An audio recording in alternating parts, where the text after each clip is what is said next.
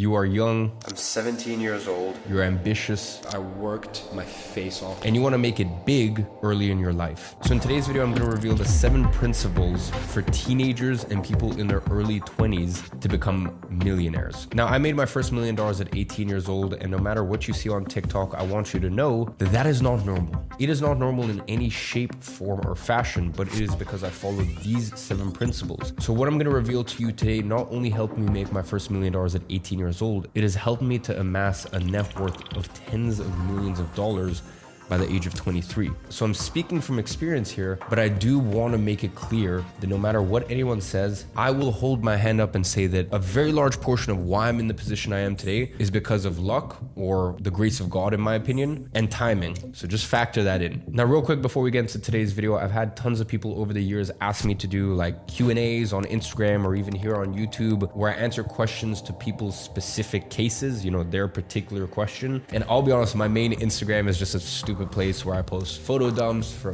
trips, business trips, what's going on in my life, stuff like that. But earlier this year, I created an Instagram account called @TalkWithEman. So you can just pull up your phone and request to follow that account. I usually tell my team to let in 1,000 or 2,000 people a week. I try my best, okay? I will hold my hands up. Sometimes I do miss it, but I try my best to do a weekly Q&A, just answering all of your guys' business life questions. So go ahead and follow that account if you want a little bit more business advice. But apart from that, let's get back into the video. The first principle you need to learn if you want to be a millionaire in your teens or your early 20s is that in order to be a king, you must first be a pawn. And this is really the issue with this generation. And I say this generation even though I am included in it, but I grew up with very traditional principles around respect. I come from a background that is a mix between Eastern European and Middle Eastern. So like growing up, you have no option. You learn respect and you learn the pecking order. And I learned from a young age that you respect your elders. And that's why still to this day, I still sit across the table from people that, I'm going to be very honest with you, are far less successful than I am, but I shut the fuck up and I listen. Because for me, in my culture, you listen to your elders. Now that doesn't mean you need to take everything that they say on board, but you at least listen. And because I grew up in this environment of learning respect, I learned that, hey, you can be a king one day, but in order to be a king, you first need to be a pawn. You first need to be able to earn your stripes. And by the way, I earned my stripes from a very young age. I started my first entrepreneurial ventures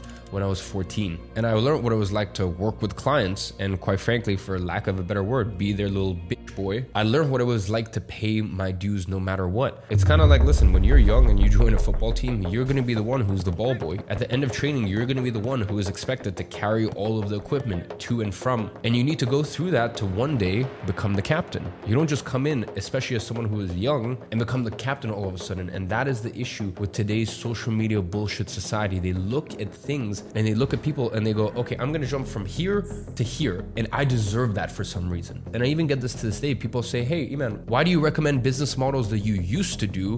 Why don't you recommend what you're doing right now? Do you realize how stupid that sounds? Do you realize why I may suggest business models I did when I first started my entrepreneurial ventures, or within 3 years into my entrepreneurial ventures, not now that I am coming up to my 10th year as an entrepreneur? Do you not realize why I would suggest businesses that I started as a pawn, as someone with no resources, no connection, no money, nothing? Do you realize why I suggest those businesses rather than the businesses I have now with millions of followers, subscribers, tens of millions of dollars? Like, I'm sure you can kind of see why I think this is better than this. But this is what I'm saying. The younger generation, they look at things and they're like, no, I want to jump straight to the finish line. You have to earn your fucking stripes. So just remember, to be a king, you must first learn to be a pawn. And there is nothing wrong with that, by the way. There is honor, there is nobility in starting from the bottom of the pecking order, being quiet, respecting the process, and understanding that you will eventually work your way up the totem pole. Now, the next principle for teenagers to become millionaires is dress to elevate.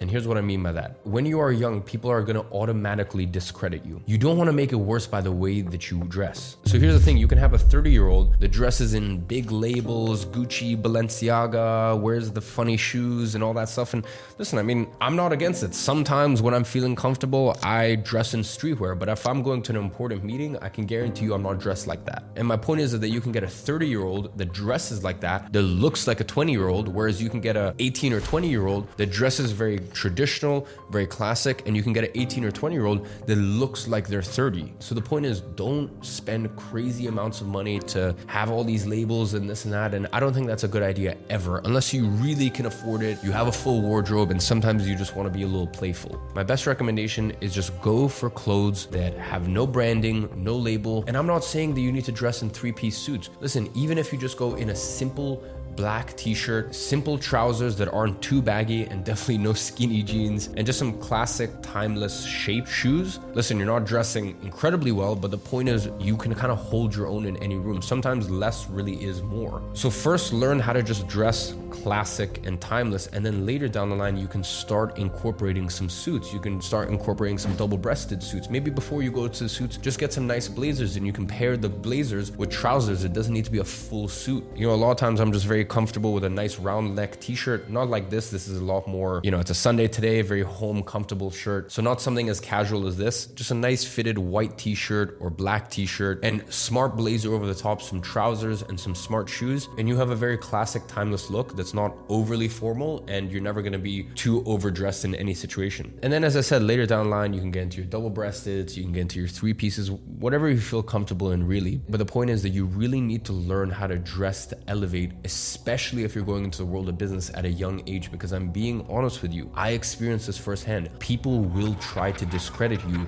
because of your age. So don't give them any excuse or reason to make it an even bigger thing than it needs to be. So dress older than you are. Now, the third principle for teenagers to become millionaires is have something external that humbles you. And here's what I mean by that. There's a lot of people who are young with a lot of ambition in their life, but the issue is there's nothing in their life that has humbled them. Things that will humble you: combat sports. Business will humble you, because no matter how good you are, when you get in the world of business, the market will tell you how good you are. I'll give you a perfect example. I remember when I was 17 years old, I had gotten up to, I think, 15 or 20 grand in my business at that point. I dropped out of school the month prior and I hired my first employee, full-time employee at $50,000 a year, which, by the way, for a first employee was like, at 17, that was big for me. And I'll never forget it. This person even moved country to join my company, aka just me. And within 3 to 4 days, he quit, packed up his stuff and went back to his country and was like, I do not enjoy this work. And I remember it was one of the very few times I've ever cried in my life. I remember talking to my mom and just crying and just being like,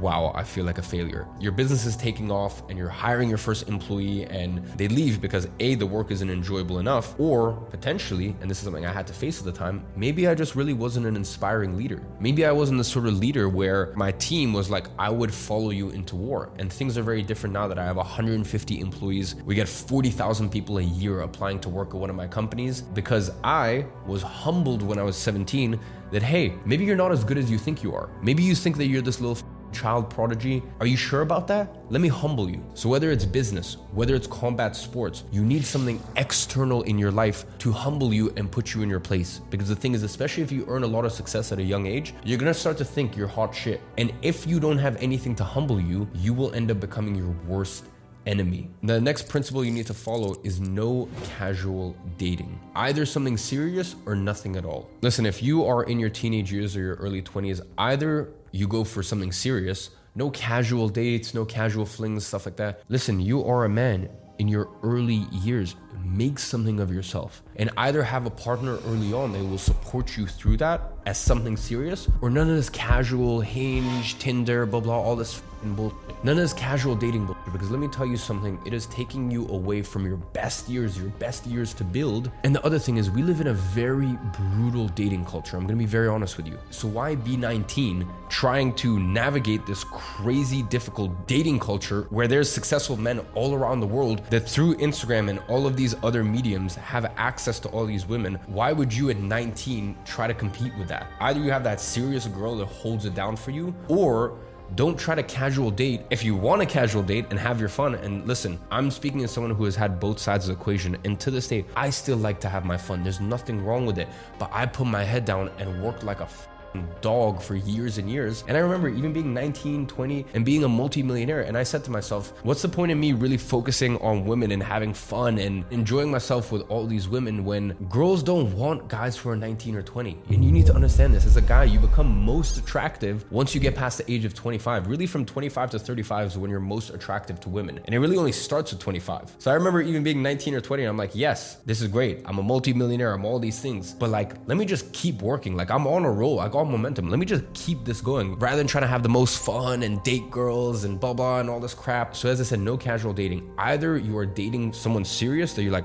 this woman could be that day one for me. And by the way, that day one girl, listen, please take this coming from me. There is nothing on earth that is more valuable than that. If you've got a day one girl and you manage to get a day one girl, all these girls on a yacht, private jet, blah, blah. I have done and still do all these things. But I understand that does not come remotely close to a day one girl who is there from you from the jump, from day one. So either aim for that, because by the way, that is the most valuable thing you could ever get in life. I'm telling you this. So either you get that or just don't casual date, because you are in your building phase. You have so long, especially as a man. And I know I keep talking to men and I understand that there's I think 10% of my audience is women. And I always do say I make content specifically for men because I grew up without a dad. I had to learn all this shit myself. So that's why I speak to the young men out there. But I know a lot of women still watch my videos and take lessons from men, stuff like that. So as I was saying, keep your head down, keep focused, no casual dating bullshit. And then once you've made something of yourself, pop your head up and then you can have a little bit of fun before eventually, hopefully one day you find your actual queen. Principle number 5 is keep your circle small, but your influence large. And here's what I mean by that. There is nothing wrong with many people knowing you or with you having many acquaintances, but you should have very few friends. And here's the thing, most people in this bullshit fake life don't know the difference between an acquaintance and a friend, because most people don't understand what true loyalty is. They are around people that they don't like. They're around people for clout or money and this and that. And that's why, by the way, it's so important to get yourself strong first. So this way, people later down the line can't throw money or women or clout at you and you're impressed by it. You need to make yourself strong. You need to make yourself a fortress. But back to the point, keep your circle tight, but your influence large. Many people can and should know of you. And I'm not talking about having a massive social media following or this or that. I just mean even in the industry you're in, never unnecessarily burn bridges. Always be very polite and courteous to people, but always understand that you can probably only have a select handful of true friends, true brothers in arms, true people that would love you and do anything for you. That's a very, very small circle. So your circle of influence can and should be large, but keep your actual circle solid and full of good people. The next principle you need to follow is that God will always test you to see what you can handle, and if you can't, he will take it away from you. And this is very, very important, because becoming successful and making your first million in your teens or your early 20s, that's great. Congratulations. Can you keep it now? And not only can you keep it, can you multiply it? Because that's a lot of pressure. Listen, if you make your first $1 million when you're 18 or you're 20 or you're, even 23, that's great, but that's a lot of pressure. Every year after that, can you hold that same standard? So you need to understand that God, if he blesses you, if he gives you that million at a young age, he's gonna see if you can handle it. He's gonna see if you can humble yourself. That's why earlier I told you, have things external in your life that will constantly humble you. Business, martial arts, setting challenges for yourself and seeing if you can accomplish things that really make you dig deep. Because here's the thing, if you don't have these external things to humble you, if you don't humble yourself, God will humble you. And when God humbles you, it's with a ferocity you can't even imagine, because you're not ready for it yet. As quickly as it's given, it's taken away, and you need to understand these things. So as long as you go into it with a mindset that when you make your first million, you're not gonna be driving around in the G-Wagon and you're gonna go to the bank like a idiot and take out $30,000 in cash so that way you can do an Instagram story where you spread all the money in your hands, and now all you do is listen to Lil Baby in your rented G-Wagon and pop bottles at the beach club, and now your business is just on autopilot. God will put you in your place. So before that happens, put other things in place. I've already given a few, but even if you can get an older mentor, an older confidant to look at you and be like, you ain't